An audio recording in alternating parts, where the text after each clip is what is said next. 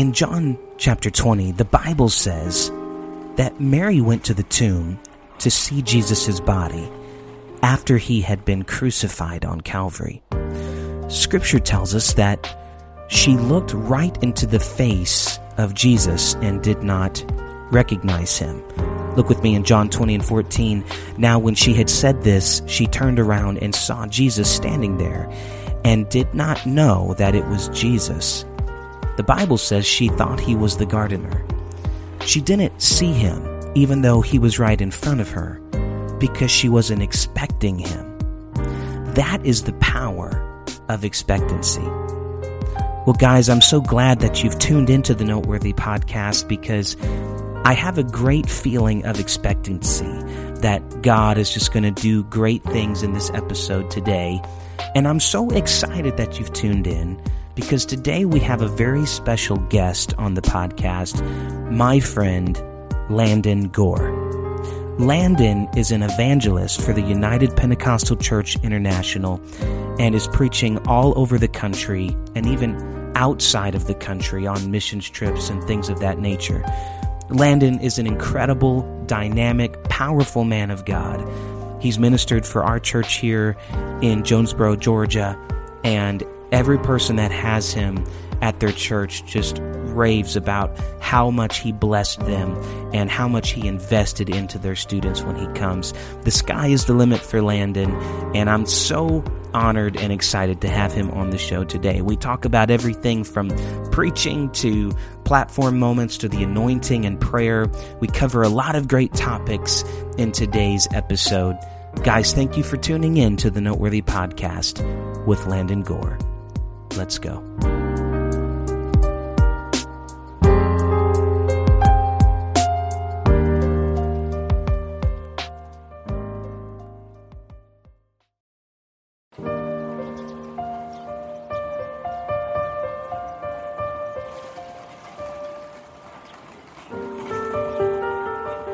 Hey everyone, I am about to kickstart this interview with my good friend Landon Gore. I do just want to preface the episode with this. These interviews are sometimes recorded remotely through Skype, and Landon and I did have a couple of audio issues where the connection was poor. And so there is a couple moments, I do apologize, where the audio cuts out for 2 or 3 seconds and then it cuts right back in. So I apologize to you guys for that and to my friend Landon. But thankfully, I think you can get all the content. It's just a couple of moments in the episode. So forgive us for that. But I'm excited about this episode. Here we go. Here's my good friend Landon Gore. Hope you enjoy the interview.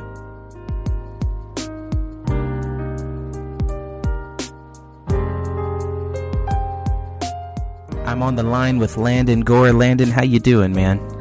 I am doing good. Having a great morning so far. How are you? Bro, I'm blessed. It's been raining nonstop in Georgia. It just isn't stopping. But besides that, we're doing great. And man, I so appreciate you taking the time to be on the show today. Well, it is my honor, man. I'm with you on the weather. I just got back from Florida, stopped in Dallas for a short bit, and on my way to Missouri. And it's raining here, and it's supposed to be winter, so it's been hot, cold, raining. Texas doesn't know what it's doing, but I'm getting to chill and talk with you, so it's a great day. Bro, nonetheless. And, you're such a world traveler, man. You're probably the most world traveler I know. It's just like, hey, Landon, what's up, bro? Oh, I'm in Africa, just hanging, you know. You know, sometimes I feel like a world traveler, and sometimes I just feel discombobulated and I don't know what I'm doing and where I'm at. Bro, if I have to go to like Covington, Georgia, I feel overwhelmed. It's like an hour away.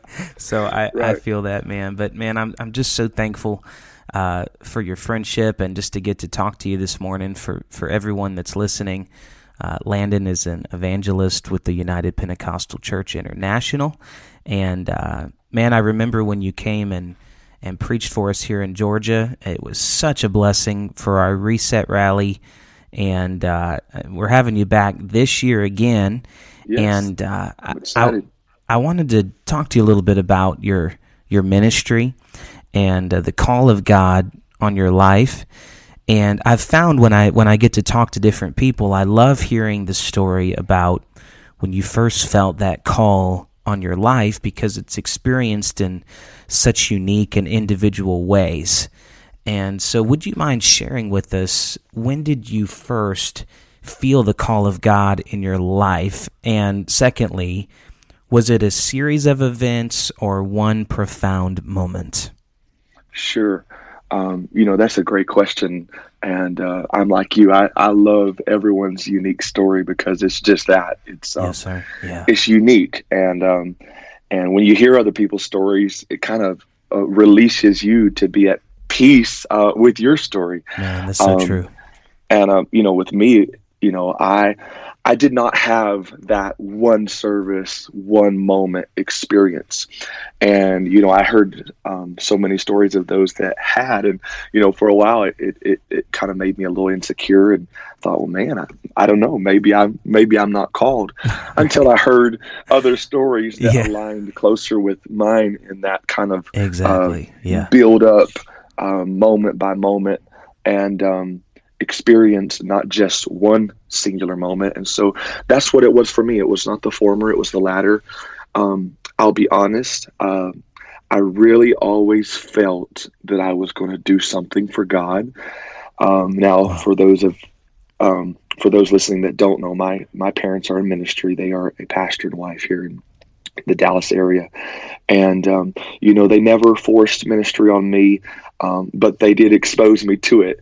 And so I always just knew I wanted to do something for God. And so there's this little story. It's kind of funny.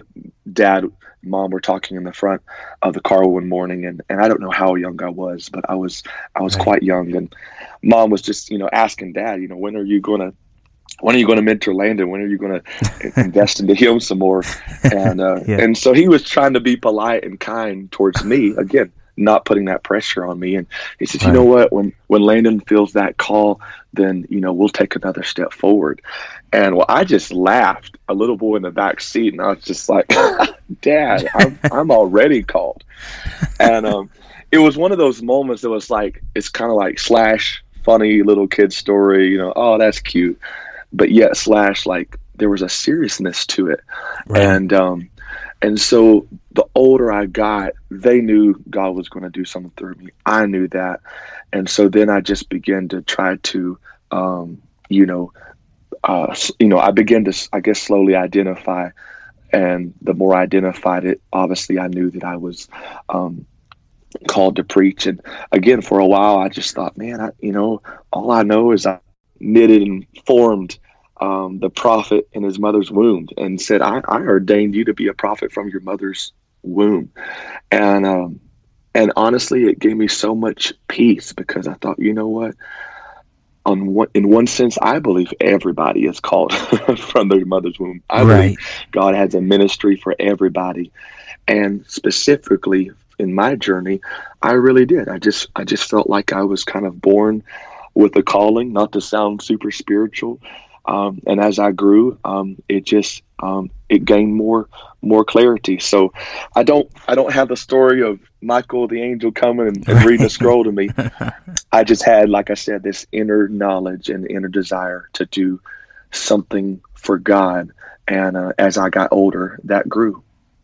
That's so awesome, man. And I've found that the more people I get to talk to about this, which I just feel like it's such a privilege to get to have that conversation, but I've found that tends to be the case more often than not. That it's, I've talked to a couple people where, the angel of the Lord came down with the sword and Sure. knighted them and so on, and I believe in all that. But Sure. I love hearing that practical side of how there's something just deep inside of you. I remember when I was a little kid, just hearing my pastor preach and going, there's something that God's trying to do in my life, and I couldn't quite put my finger on it. So I love that you broke it down like that, because that tends to be the case for a lot of young people in this generation. Now, Sure. if you could tell us a little bit about the life of an evangelist. Now, I know we talked about it earlier, but you're constantly traveling to different churches and conferences all over North America, even outside of the country if you want to talk about some of those trips to different countries. But when you walk into a church that you've never been to, how do you feel after the needs of that specific congregation, and how does that work for you as an evangelist? Sure, that's a great question. I'm going to answer it in two parts. Sure. First of all, I kind of want to bridge the gap, and this kind of segues from the first question, and then I'll bring it into your question. I'll just add on to what I just relayed to you, that I did not know I was going to evangelize until I went to college. I did end up going to Bible school. I have friends that went to Bible school and didn't go to secular school. I had friends that went to secular school and didn't go to Bible school. Right. And I have friends that went to both, and I have friends that went to neither. And so you have to own your path. You have to do what God wants you to do. Exactly. But yeah. I really thought that I was going to go come back to Dallas and start a church. And while there, the Lord just started really dealing with me about traveling, and I knew from the very beginning that it was going to be overseas. And I'll be honest, it freaked me out because sure. I went from knowing God wanted to do something in my life. As I grew older, and I think this is important to mention, I just served. I looked for needs, and I just was of the mindset, if I'm asked to do something, I'm too late. So I just was a servant, and I don't say that arrogantly, but again, to give a practical response, I cleaned the church for I think around 5 or 6 years, and obviously at different times opportunity came on the platform, but there was a whole lot of times where it was outreach and going with my father to Bible studies and helping out with the different daughter works. And then, I went to school. I thought I would come back, help start a church. And so in that between time, I was just doing what I knew to do, and I was being faithful. I was serving. And I think that's so key because, so many times we feel the call of God and it's like, okay, now what? And in reality, you got to simply go back to being faithful. Right. And even in terminology, it feels like, oh, well, we're going back to what we've just been doing. Right. But in reality, it's that going back that sets us up to go forward. Ooh, and I like that. It's like David. He was. I love that phrase that says he went back to his father's sheep, and he had been anointed. He had been overlooked by the things. But even when he was being overlooked, he was still faithful in what he was looking over, because ultimately God was watching and God saw. And so I think the best thing that we can do is just be faithful, be a servant. And if we are a steward of now, God will take care of what's next. And so just to kind of bridge that gap, I just continued to be faithful. God led me to school. As I was faithful at school, God started to lead me to evangelizing. And like I said, I kind of freaked out. I was like, I don't know if I can do this. And I remember being in a service with one of my friends, and I just bawling my head off. And I'm not a big crier, man. And I just had that ugly cry face moment and told God, okay, yes, I'll do it. I don't understand. I don't have it all figured out, but I'll do it. And so I finished school, and in the process of me finishing school, I started to get opportunities to preach out. And so by my last couple of years, I was evangelizing on the weekends, which that's a whole nother story. There were so many times I was driving into class, leaving somewhere 4:00 in the morning, driving straight to class on Monday morning. And it was crazy, but it was humbling and just amazing. And I don't have any regrets. It was just an adventurous time in my life. And so that shifted to me graduating. I went overseas for my first time with Nathan and Tanya Herod in Barcelona, Spain. I was there for 3 months. That was my first overseas trip, and I ministered for them in Barcelona and in a lot of the surrounding cities. And while we were there, we went to Copenhagen, Denmark, and we went to Malaysia together. So that was my first experience to overseas, and I'll just say I am an emphatic believer that whoever you are, wherever you are, you've got to go overseas at least once or twice, because it shifted my mindset to a global mindset. You know, we hear about it all the time. You know, God is pouring out his Spirit all over the earth, and we're a part of a worldwide revival. But and of course we give financially and we give to SFC, but man, when you go overseas and it clicks, you know, we're a part of something so much larger than the U.S. And the U.S. is great. I thank God for it, but we really are a part of something worldwide, and that is beyond us. And so, you know, I think everybody needs to make that a priority. And again, everybody's in a different age and stage of life, and not everybody can just jump on a plane and go anywhere. And so, but it does something to you.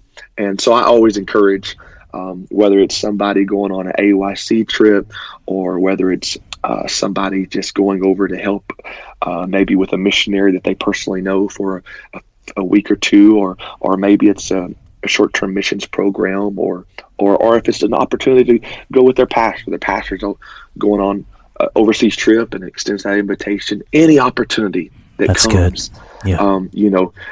Jump on it, because again, it just it just changes you. And when you're giving to missions, you're not just giving to a program. You're giving to a purpose.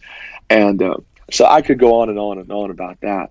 And so here we are. This last October, this last Thanksgiving time was about October. Yeah, it was just 5 years that I've been full time, and so it's amazing, bro. I really am humbled, because I would have never. I go back to that moment when I had the ugly face cry, and I was bawling my eyes out, and I was just like terrified. Yeah, and I've just watched how God has led me, moment by moment, step by step, season by season, and I'm just a firm believer that if we own our path and we do what God wants us to do, then he really will blow our mind. You know, he really will do that. And so one takeaway I hope that a listener can possibly have is that, you know, whether you're called to be a youth pastor or a missionary, or whether you're in CMI, or whether you're an educator, or whether you feel like God's called you to be a doctor for him and to be a lawyer for him, as long as you are in the will of God, right, he will do exceedingly abundantly above all that we ask or think. And as long as the kingdom of God is first, you know, I made up in my mind. Like I said, I didn't always know what I was going to do, but I made up in my mind. If I was going to be a lawyer, I wasn't going to be a lawyer who sought God on the side. I was going to be a kingdom seeker who was a lawyer. And, wow. You know, if I was going to be a barista at Starbucks, I wasn't going to be a coffee guru and just happen to seek God on the side. No, I was going to be a kingdom seeker working at Starbucks. Yes. And so I think that's the takeaway for, you know, there's going to be people listening to this that they're called to do the exact same thing I'm doing, and they're going to see what I'm seeing and see more. But then there's other ministries and unique callings and skill sets. And I think the priority is and you know about this, you come from a family that has put the kingdom first. I think the priority is truly that, putting the kingdom of God first in our lives. Yeah. That's so good, Landon. Thank you for sharing that. And just to piggyback off of that, I think so many times the fear that comes with it is, you know, financially, you know, how Lord, how are you going to catapult me into this? How are you going to make a way? And I love your testimony because it's such a testament to the fact that God, He will provide. And if He calls you, He will open the doors and He will make a way. And I love to see what God is doing in your life. Now, would you mind sharing, I know this might be, this isn't something you just talk about, so I know this question might seem a little funny, but... Can I interrupt you for just a moment? Yes, please do. You're now I know me well enough, and sometimes I can be a little scattered. I told you that was going to be a 2-part answer, and I think I gave you a 5-part answer and still didn't answer your second question. Oh yeah. Okay, yeah. The second part. Right. I got caught up in just kind of bridging that gap because again, I want people to kind of see that process, but I got caught up in your story and I lost sight of the second half, so that's okay. Well, I want to just answer it because I think it's a great question, and when I walk into a church, I don't want to just perform. I don't want to just give a polished masterpiece, but I truly want to minister. And my definition of success behind the pulpit is really just comes to timeliness and obedience, which I think are hand in hand. And did I preach what God wanted me to preach? Did I say what God wanted me to say? Did I say the right thing at the right time? And I'll be honest, it's, when you're in a different location, a different church, a different place, a different, sometimes even culture every weekend, because there are multiple cultures of even just across the U.S. alone. Yes, sir. Much less overseas.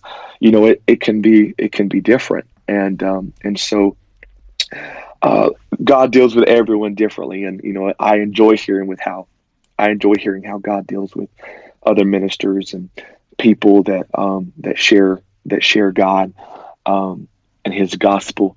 For me, a lot of times, a day or two before I'm somewhere, I'll just start feeling things in the spirit. In prayer, I'll just kind of start feeling a direction, a path to go down. And a lot of times in that service, that path even gets more narrow. So I've heard other people's stories. I hear preachers all the time say, I got a call to preach this conference or preach this rally, this service. And I put down the phone and immediately the Lord spoke to me. And I'm just like, man, what's that all about? Yeah. I don't get that RSVP treatment. You're like leaning on God 5 hours before the service. Right. And so I will clarify, I do believe in preparation. And so I believe that I'm just of the mindset that if we prepare our hearts and our mind and we prepare in prayer and in the word, and the same goes with whether it's a church service or the word and prayer, God's going to honor that. And in the moment, I believe we need to be spirit led, but winging it is not following the Spirit, and following the Spirit is surely not winging it. Sure. And I think we've all seen an evangelist that has kind of come in and kind of flowed.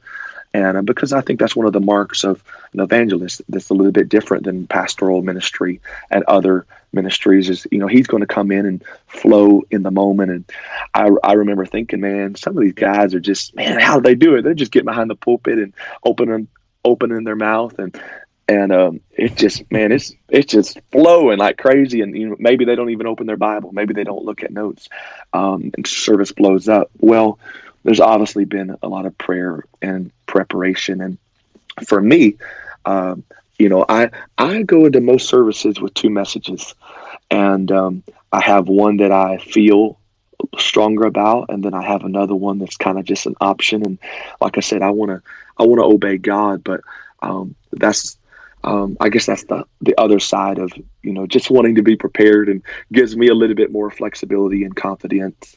And I've laid my head on the pillow knowing that I went with the wrong one.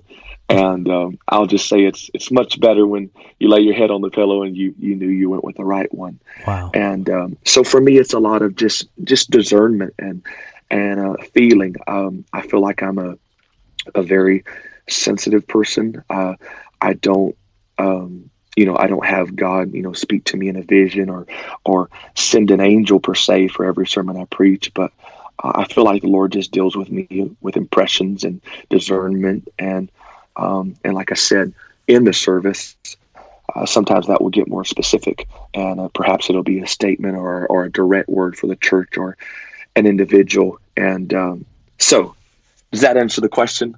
Yes, that is a great answer to the second part of the question. I love it. Now, I'm going to feel better. My conscience is clear. Now you can lay your head on the pillow knowing you answered both parts of the question. Right. And do you remember when we were in Mississippi together? And yes, my wife and I were doing like a musical clinic there with Jackson, and you were preaching a revival for them. And I think that was the first time we met in person. And I remember that day just being so impressed by your evangelistic approach to that service, because you didn't, like you said, you didn't open your Bible or anything, but you went to the pulpit, and I remember that service just blowing up. And I remember thinking that takes a very special person and an anointed person, and that's when the first time I was like, I got to get this guy out to my church. So I really appreciate that about you, Landon. Now, speaking of preparation, what does your sermon prep process look like? Now, when you preached at my church, I don't think you used any notes. It didn't look like you did, but it sounded like you did. Like, it sounded like they were written in your head, but I never saw you looking at notes. Would you mind sharing your process with us? Sure. And, again, the common denominator is everyone has their unique way and story of how they're called, how they follow after God's Spirit, and obviously thus how they prepare.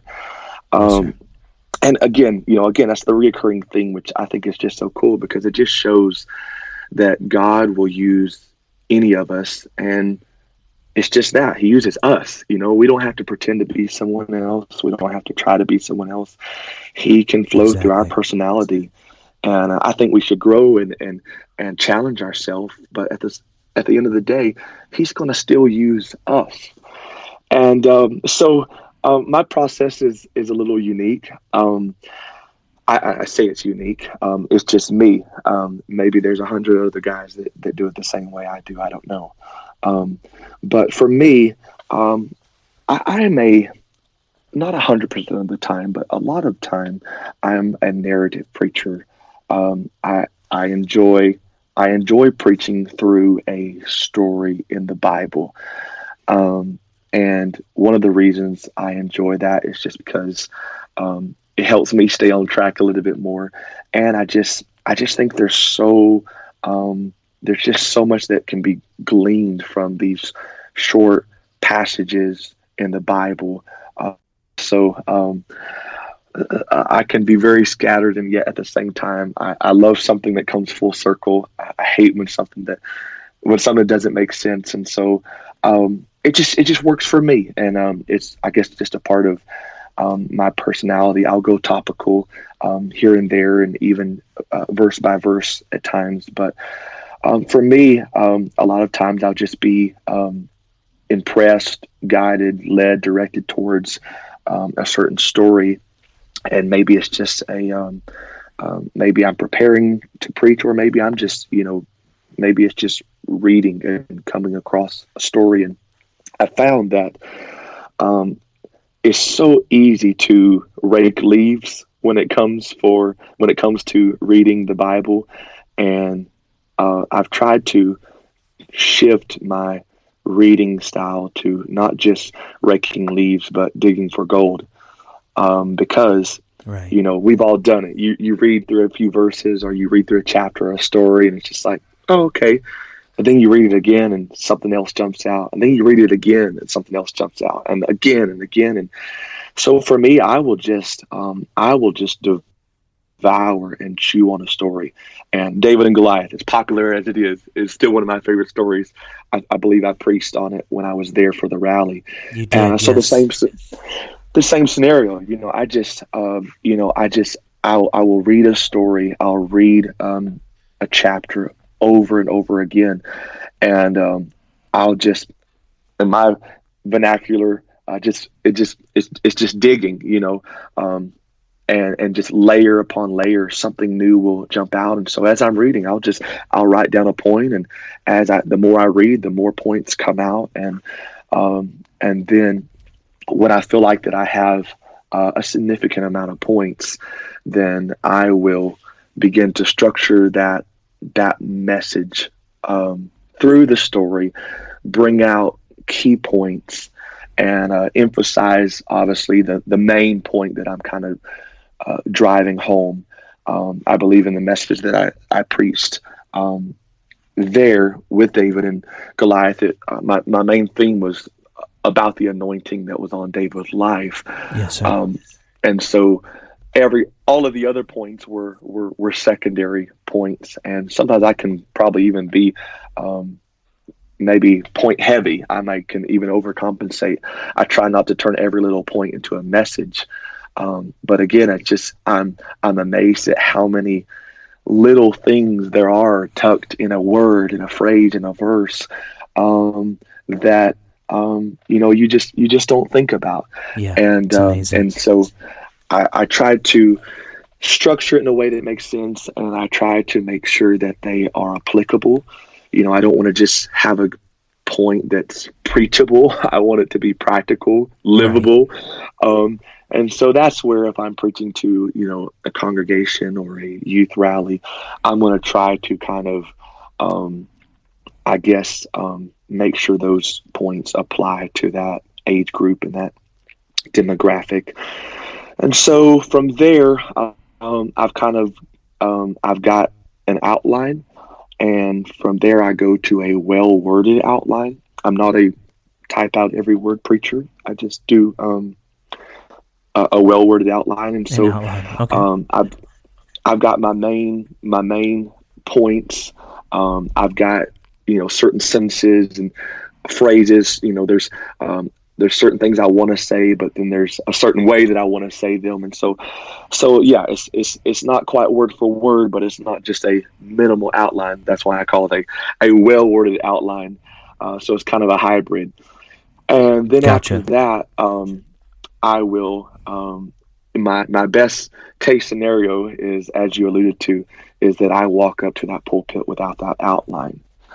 So if I walk up to that pulpit without it, for all practical purposes, not to be, again, I wonder the same thing. And I remember getting spooky and mysterious answers sometimes when I ask about sermon prep. And so I don't want to be spooky or mysterious, because it's not. I'll be honest, man. I'm not a multi-talented person. I look at guys like you and your brother and your father, and man, you guys have just such a, you guys are writing books and doing podcasts and blogs and preaching and singing and administrating, and just gifts galore. And it's amazing because you're using those gifts for God. And I mean that. One of the few gifts that I have is short-term memory. So right. I wish I had photographic memory. I wish I had flawless memory, but I have short-term memory. That helped me a lot in school when it came to finals week. So a lot of times, I can walk up to a pulpit, unless it's something that I've prepared, right before service. It's something that God's kind of dealing with me last minute about. I'm probably going to take a few notes that still won't be word for word, but I just remember I memorized the main points, and I guess it's almost like a street for me. If I can just remember the street names, well, I can go just house to house, and then I can go to the next block and the next block. And it's amazing. I don't know if that may sound a little weird, but that's kind of how I remember the main points. And if I can remember the main points, well, the details kind of fall in line. And so again, going back to kind of the whole preparation and being structured and yet being spirit led, I'm also okay with, if I don't stay, 1, 2, 3, XYZ, with my notes because for me, I know that I have enough points to not run out in 5 minutes. Right. I know that I've kind of devoured, chewed on this. It's in my spirit. I know my direction. I know where I'm going. And so, if I'm going to have A, B, C, D, and it may come out A, C, B, Right. or A, D, B, C. And that's okay with me as long as it makes sense and as long as I end up where I want to be. That's where it kind of allows me to be prepared, to have it in my spirit. But at the same time, it allows me to be flexible. And so if I show up there to the pulpit behind notes, then it means that I've had time to internalize that. And as an evangelist, being very transparent, well, I also have the luxury that I can preach a message more than once. Yeah, and so yes, sir. I don't think that's the elephant in the room. I think that's an understood point. And if it is the elephant in the room, well, then we'll expose it. And so a lot of times, at least for me, there's times that God will give me a message for a season, and I will just, I'll preach that message for as long as I can, as much as I can, everywhere I can. And then it's like one day it's just like, man, it's like I thought the thing was full of fire, and it just don't. It's just like it's almost like its time ends. The season changes. Yeah. Wow. Right. And so I think that's also something that's a little bit more unique to an evangelistic ministry, because again, and this is just me. If the pastor wants a good message, well, he can give a good message. There's people on the team that can give a good message. A lot of times the pastor wants an evangelist to come in and flow, see a move of God. And so while I want to be there with a word from God, I'm not coming in to blow the people's mind. I'm not coming in to just preach, 20 different masterpieces. I'm there just to flow in the Holy Ghost and to facilitate a move of God. So, I have to know my assignment, and I have to know what my ministry entails and what God is wanting to do through me, and knowing that it's going to be quite different than the other ministers that are in the church, than that pastor, and even other evangelists.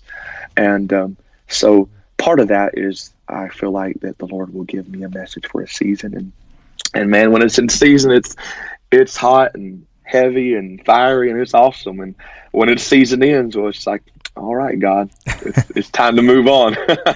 It's funny that you mentioned that, because God will give me certain messages for a season. And see, when I got married, I found out that my wife would have to live through that season and hear it many times. So I always tell Rachel, I say, listen, God has me in this season. just bear with me for a moment. Yeah. So, you're preaching on the call of God, 20 times, and 20 Rachel times. coming to you like, babe, I've like, answered the call all 20 times. She said something funny to me last night. She said, sweetheart, I don't always listen to your podcast because she goes, I don't always listen to your podcast because I've usually heard you preach it. But she's always sweet about it. Now, I know that this might be an unusual question, but what has been a challenge for you in ministry, and how have you overcome it? That's a great question. All these are great, man. How many do you have time for? Do you want 500? As many as you'll give me. As many as you'll give me, bro. I think I'm just going to stick to one of the things that is tops, I think, for all of us. And I want to say it because I think it's easy to think that ministry doesn't deal with this. And I think all of us get older. We get busier, whether it's full-time jobs, whether it's being married, children. Honestly, if you're just in ministry, if you're getting older, life is getting quicker, life is getting busier.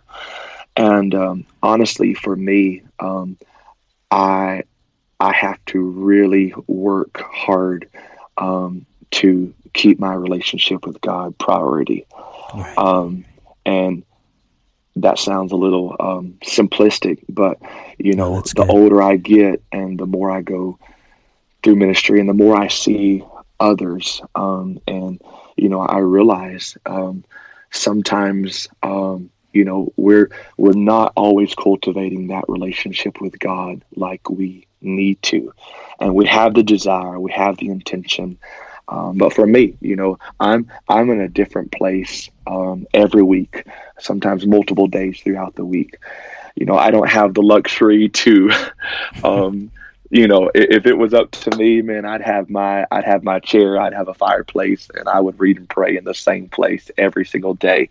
Right. And I don't know how these guys and ladies can do their devotion, out in the middle of everybody and with in my mind chaos around them. I won't be by myself. I want to be alone.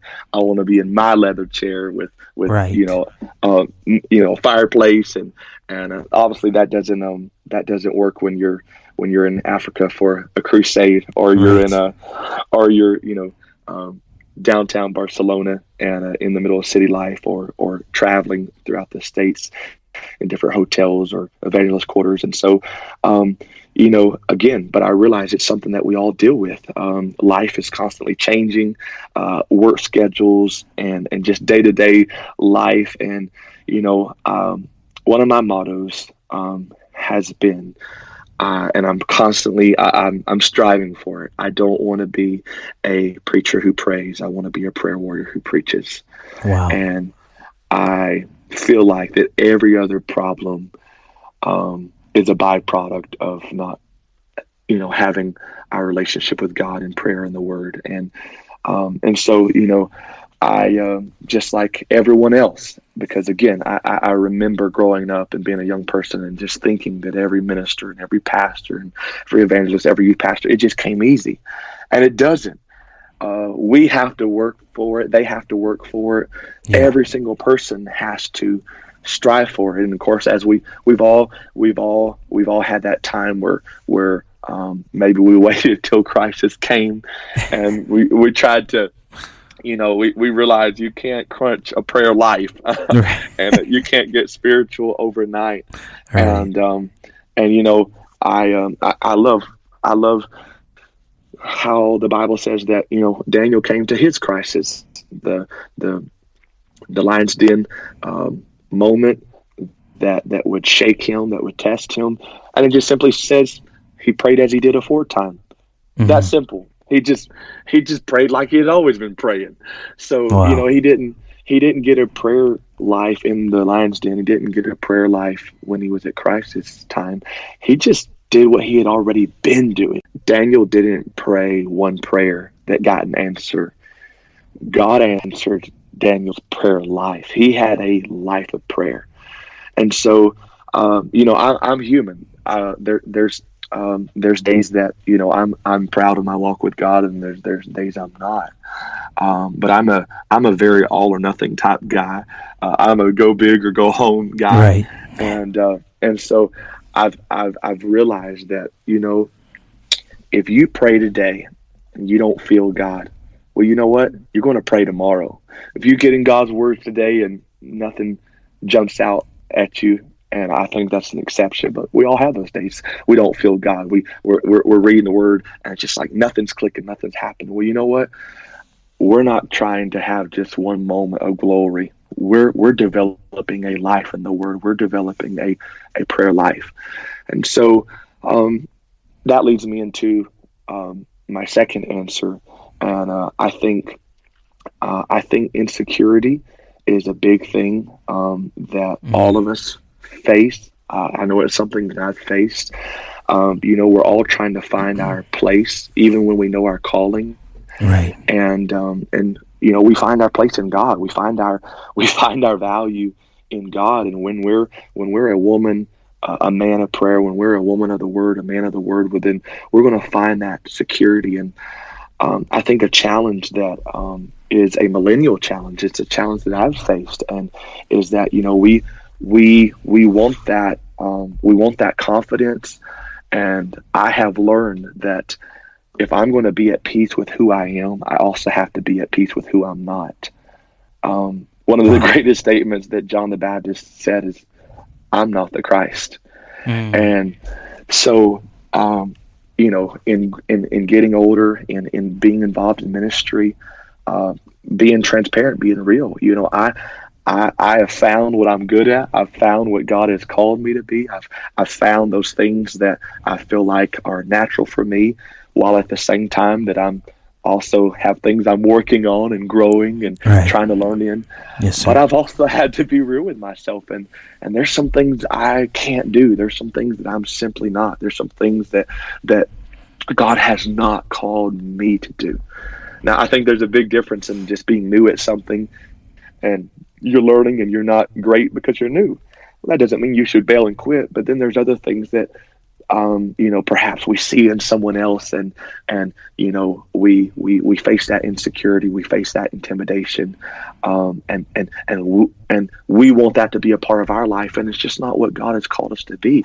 And so, as well as I do, man, we are in a social media saturated world. Yes. We see what everybody's doing. We see how they're living. I mean, we see what clothes they're buying. We see what they're eating for lunch. We see what they're doing in ministry. We see how their lives are unfolding, how they're going to school, how they're getting married, how they got a new car. And we're seeing all these things. And I think that, every single one of us, including me, has to work at being at peace with our pace, being at peace with our season, being at peace with who we are, but also being at peace with who we're not. And I could go on, but those two things, I think, our walk with God, and I think again, our confidence in God, which means, again, fighting the comparison trap, fighting insecurity, fighting intimidation. And those are two things, again, as when I thought, all these great men and women of God, they know who they are, and they're confident, and they're walking into each day tearing up hell's kingdom. Well, right. That's true. But you know what? If they're confident, then it means two things. They're confident enough to know that God can use them, but they're also humble enough to know that God can use anyone else. Wow. And they have found their value and their validation. This goes back to prayer, because if you know who you are in God, are you going to have insecurities? Are you going to have weaknesses? Are you going to have flaws? Sure. Right. But you can be confident in God. And I'll be honest, I know there's two different answers, but they go together, because, I see a lot of people that are seeking validation from others. But at the end of the day, if you are a friend of God, if you are a person of prayer, then you're going to be confident. And I'll just throw this in, and I'm not trying to preach, but no, this is good.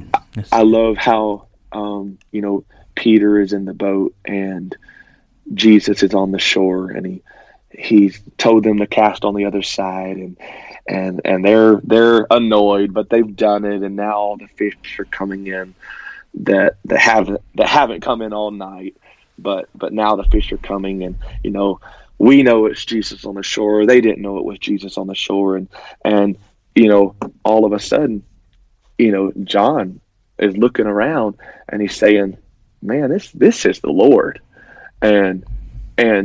But the Bible doesn't say John. It says the disciple that Jesus loved. He turns to Peter and says, "This is the Lord."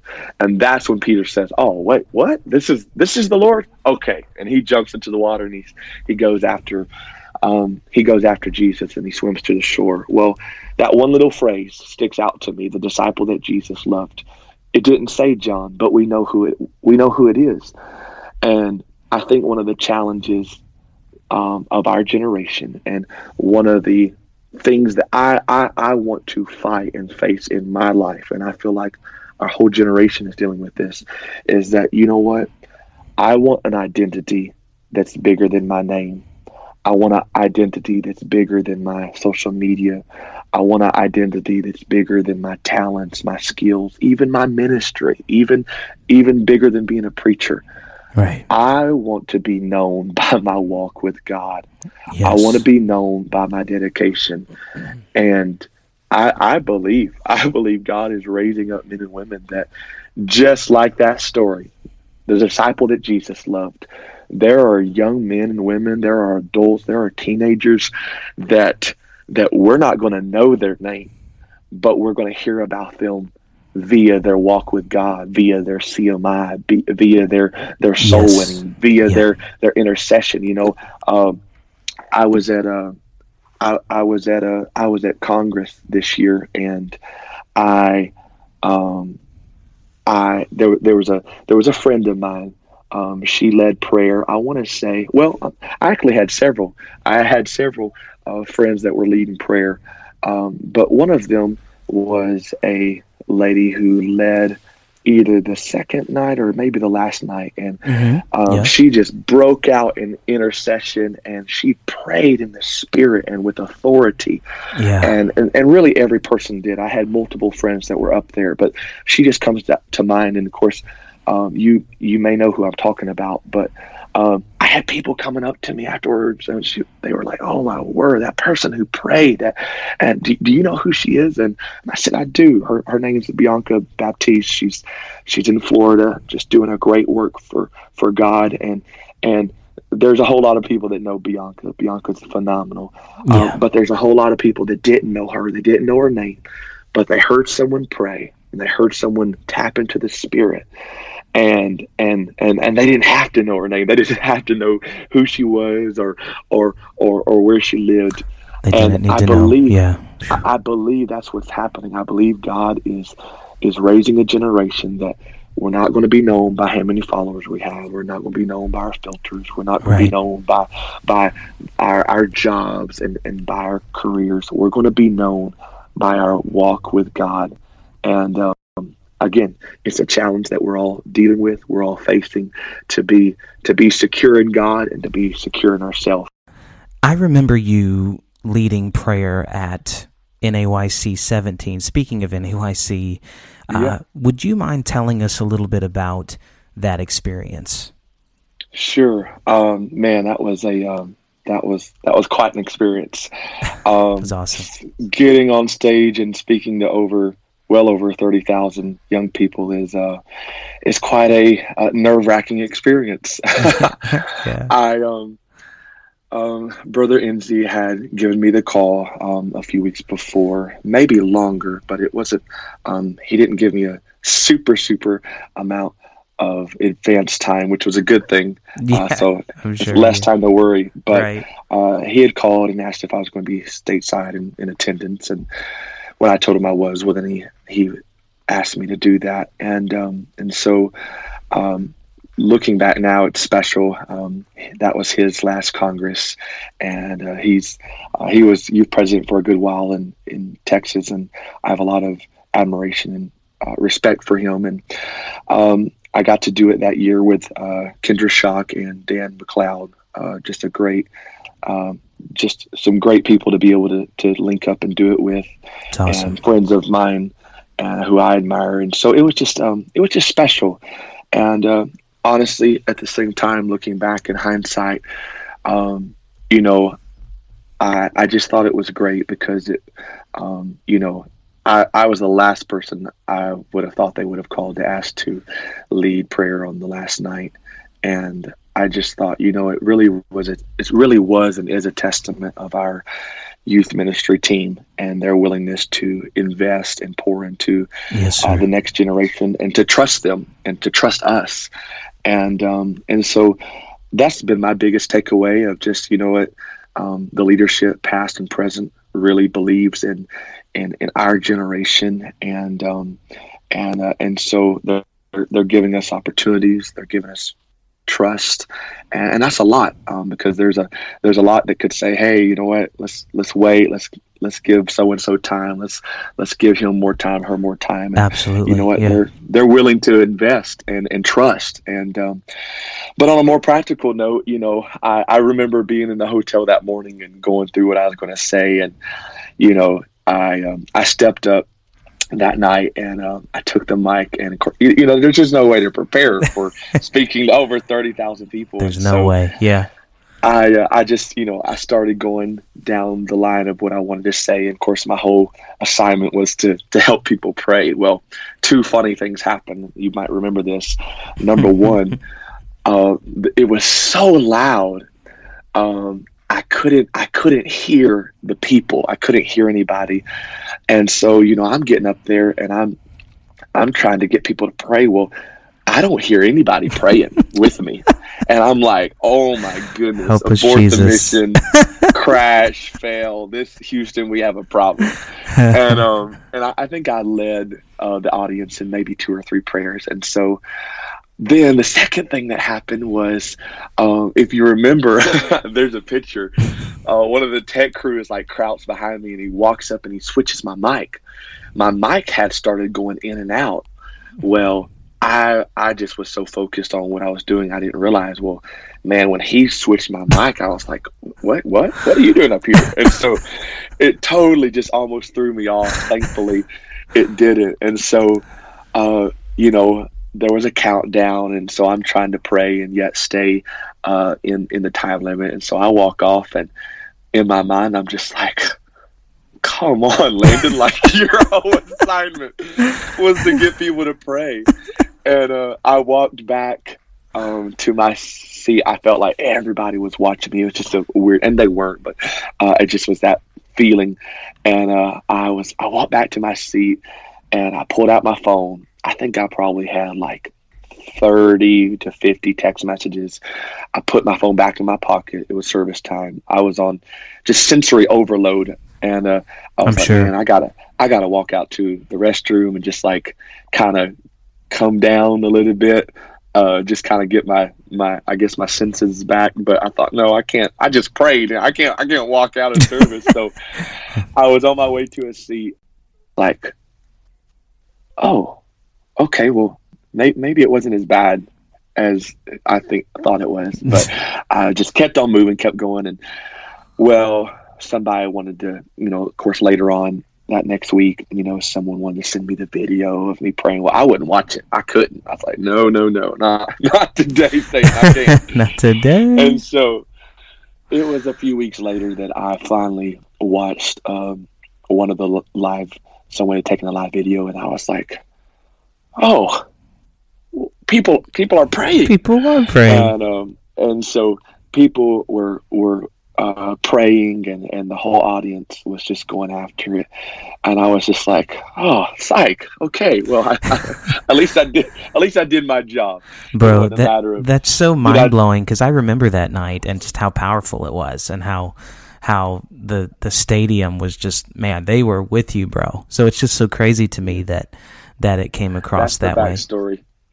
Well, it's like I said, it's, you know, I've had people come to me and share that experience, and that's, you know, why I shared with you the backstory, because again, just this, you know, the sound system is so massive. I just, like I said, I couldn't hear anybody, and in my mind, I was mentally like, oh my word, what is going on? But the 4-second delay doesn't help anything, you know. Right. Your voice. So you're hearing yourself everywhere. echo back. Yeah, you know all about that, getting up there and singing, but in my mind, I was just like, this is like my mission's failed. I had one job: get people to pray. Well, but thankfully, it turned out a little better than I was realizing in the present. It was awesome, bro. The music team kept laughing at me this last year because every song that I was asked to lead, I was like, you know, you've got one job, Nate. You got to get them ready for the song and lead them in worship. And for some reason, every time I was supposed to lead a song, we were walking back onto the platform. So all of my moments were like trying not to trip as I walk up onto the platform. So, but man, you truly did a great job. at NAYC 19, and I want to close with this question. This is a very important question to me, and I try to always close with this just because it's close to my heart and where I'm at in devotion right now. But if you remember at NAYC 19, Brother Jack Cunningham preached on being, apostolic to the core, Generation Z. And what do you think, Landon, that this Generation Z and millennials, what do we need to work on to make sure that we remain apostolic to the core? That's a great concluding question, and it's a big question. It is. I don't even know if I have the answer for that. I'll just give my observation. We are in a very special time where it's not everything's perfect. The church is full of humans. This world is full of humans, but we are in the last days, and it's like we're seeing this coming together. And I'm hearing themes of distinction, of holiness. I'm hearing things of discipleship, of demonstration, of doctrine, and I think in times past it's been so easy to maybe focus on one perhaps over another. And it's like now it's just like we're seeing all of these ingredients come together. Right. Our generation's not perfect, but they want to be, they want to be doctrinally sound. They love the new birth message. They love what the Word has spoken and declared. And they're a generation that is hungry for holiness. They want to be radically distinct. They realize that is another part of our message, and right. It's not just another part. It's just as much doctrine, and it's so essential to who we are.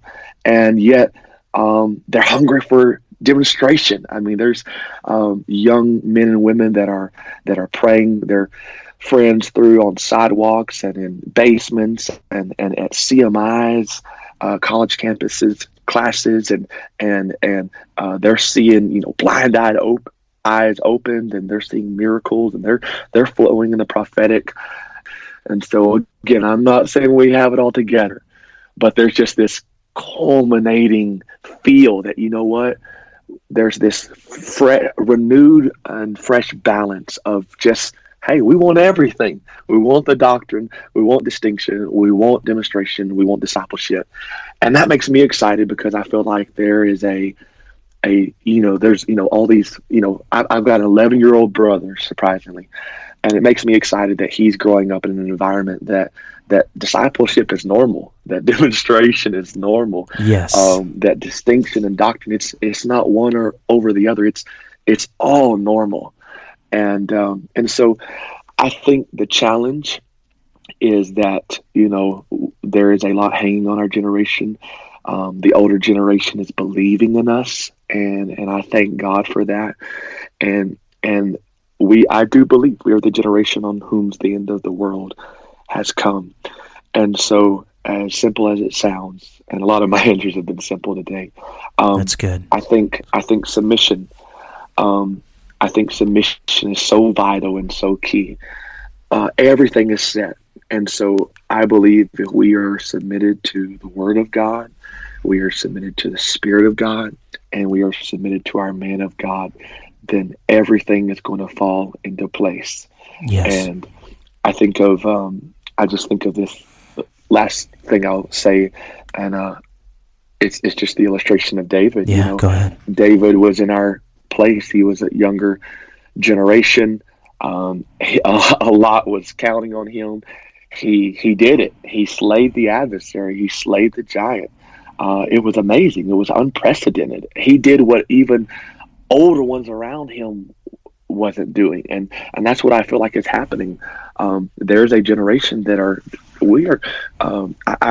I say we, hopefully.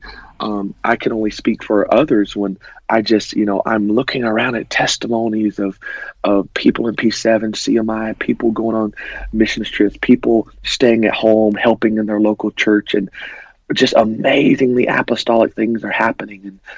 And I guess to me is, so vitally important is that we stay locked in, we stay focused. And how do we do that? I think the answer is submission, because David comes back after defeating Goliath, and he comes into the presence of Saul, and Saul asks him this question: "Whose son are you?" And David answers. He says, "I am the son of Jesse." Now he was at this point. Now he was a bear killer. He was a lion slayer. Yeah, he was a giant defeater, and yet his answer was, "I'm still a son of Jesse." Wow! And so I think what's so important is it doesn't matter the giants we stand over. The King's still going to ask us, "Who are you sitting under? Who's your authority? Who's your covering?" And we've got a lot going for us, but we need our man of God. We need a spiritual authority in our life. We need a covering, and that's going to be that's what's going to keep us safe. And they're not there to hinder us from seeing great things, but they're just there to keep us on the road. And they've been where we've been. Now, granted, we're in different times that are evolving, but there's a lot of life principles that are the same. And the devil's tactics are the same. Yes, and the distractions he uses are the same. And so I think, again, if we'll stay submitted to the Word of God, the Spirit of God, and our man of God, I think that's one of the greatest challenges that we face. But if we'll accept that challenge and stay submitted, God's got us. And we're going to continually see God do amazing, amazing things by God's grace through each and every one of us. Yes. Man, Landon, that is so good. I love that you hit on submission, because our generation needs to hear that, and the anointing is going to flow from the head down. Right. And I'm just thankful for you. I want you to know I'm thankful for your friendship, bro. And absolutely. I'm so thrilled, and I rejoice with you to see what God is doing in your ministry. I've never been able to understand a competitive nature within ministry. I can't really relate to it because my heart just rejoices when I see my brother doing well. And I rejoice with you, man, what God is doing. And, bro, there's just no limit to what God is doing through you. I was talking to Rachel about this. My wife, I was telling her that I was going to get to interview you today, and we were both unanimous that there's just so many things that you have done and so many things that will come that are just going to be so vital in the kingdom of God that he's doing through your ministry. So I appreciate you taking the time to do this. I know you've got a busy schedule. You're probably going to be in Zimbabwe tomorrow sometime in the morning. But I want you to know I appreciate it. I think you would appreciate this. I won't be. Well, first of all, I'll tell you right back. The feeling is mutual, and I'll just throw this out. I grew up getting on YouTube videos and trying to read the few blogs that were out there when I was growing up. Now there's not much more, and now podcasts are a thing. And man, I'm a firm believer of finding practical resources and just devouring them. And so while I don't think I'm the greatest person you could interview, I love the concept of your interviews, and this generation is without excuse. I mean, there's books by Lee Stonking, there's YouTube videos of Billy Cole and Nona Freeman and James Kilgore, and now we've got great men of God that are influencing our generation, and they're being interviewed on podcasts and on blogs, and their messages are uploaded to live streams. And so I just think it's awesome that you're providing this content. Thank you. I'll correct you, I won't be in Zimbabwe, but I will be at Chick-fil-A at some point before the day is over. God. Had to add that in. Bro, I owe you a chicken sandwich, bro. Let's go. Let's do it. We're going to make it happen. And I thank you again for your time and vision. And I know I'll be seeing you soon. And it's been great having this time together. I'm thankful, bro. If you don't mind, would you close us out in prayer? Sure. God, I thank you for this day. God, I thank you for every small and simple blessing. God, the ability to see, the ability to smell, to Thank you, taste, God. to touch, to hear, God, the everyday Worship blessings that we Jesus. take for granted. But God, even more so, God, I thank you for the opportunities that you are allowing me, that you're allowing Nathan, that you're allowing Thank you, our Jesus. generation, God, to walk hand in hand, to Thank you, fulfill Jesus. your will and to see your kingdom come and your will be established on this earth. And God, I pray for every listener, God, every boy, every girl, every Jesus. teenager, every young adult, Do a great God, work, that God. I pray they would be inspired to be and do everything that you have called them to be and do. God, there is no limit in how that you want to move to us and through us. I pray, God, we would stay humble. I pray that we would stay dedicated, we would stay submitted, that God, first and foremost, we would please you above all else. And God, when our time, when our assignment is done, we want to hear, well done, thou good and faithful Yes. servant. Yes. We love you. We give you all of the glory and we give you all of the honor. In Jesus' name. In Jesus' Amen. name, amen. Landon, I'm thankful for you. I love you, bro. Thank you for your time, and we'll talk to you soon, man. Yes, sir. Love you guys. God bless.